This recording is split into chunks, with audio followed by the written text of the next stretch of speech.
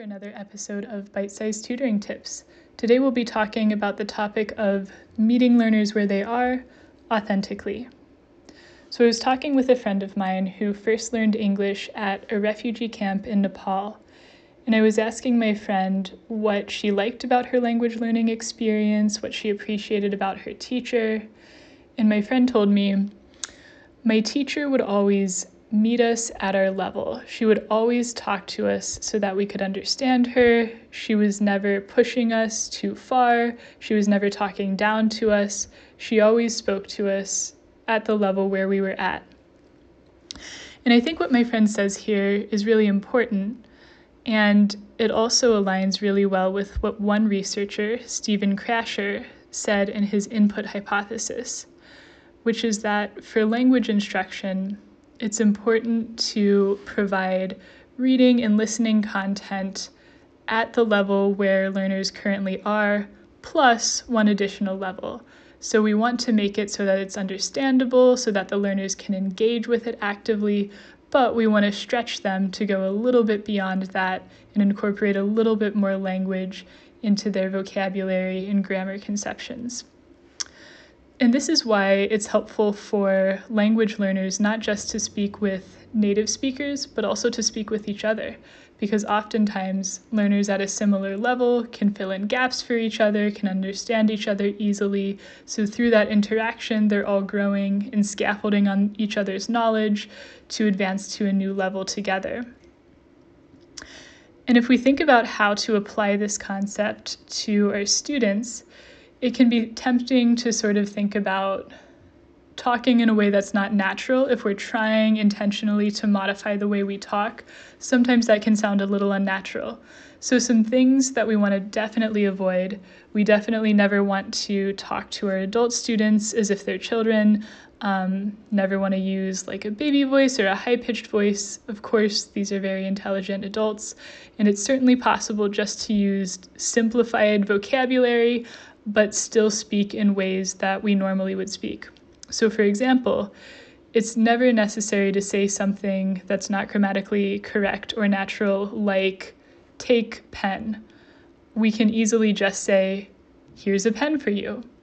And if the learner doesn't understand every word you've said, they will fill in the gaps with patience, with repetition, by meeting them right around their level and just going a little bit beyond that. And this fits in with a broader issue with language learning, which is that it's important for us to modify materials so that students can understand them and engage with them, but at the same time, we don't want to lose authenticity and we don't want the language to sound unnatural. So for example, if we're teaching prepositions, we might use a textbook, which is very important. The textbook might have a CD that goes along with it that says something like, the sweater is next to the lampstand. And that does not sound like the way that most speakers of English would talk to each other. Maybe any of you with any language experience can relate to that unnatural sounding recording. And it is helpful to have excerpts of speech where learners can really listen in on specific grammar constructions, can have it broken down in a simple way. But we want to balance that with also having authentic materials that sound the way that English is used in real life.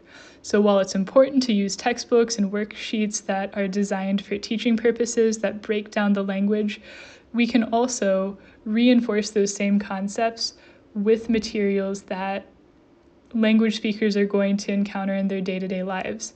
So for example, we might use a song to teach a grammatical construct if it's repeated many times in that song. For example, if we're teaching pronouns, even though I personally am very annoyed by this song, I want to talk about Me by Toby Keith might be a good option if they like country, because it really does repeat pronouns me and you many, many, many times.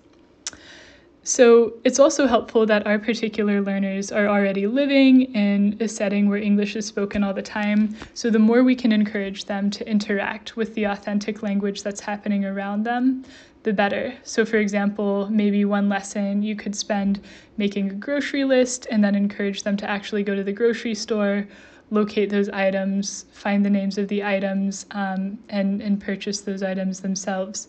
So lots of room for creativity, and the more authentic materials we can use, the better our learners will be prepared to interact in their communities. And for this podcast, the resources I used include a book called Teaching by Principles, An Interactive Approach to Language Pedagogy by Douglas Brown and Hee-Kyung Lee.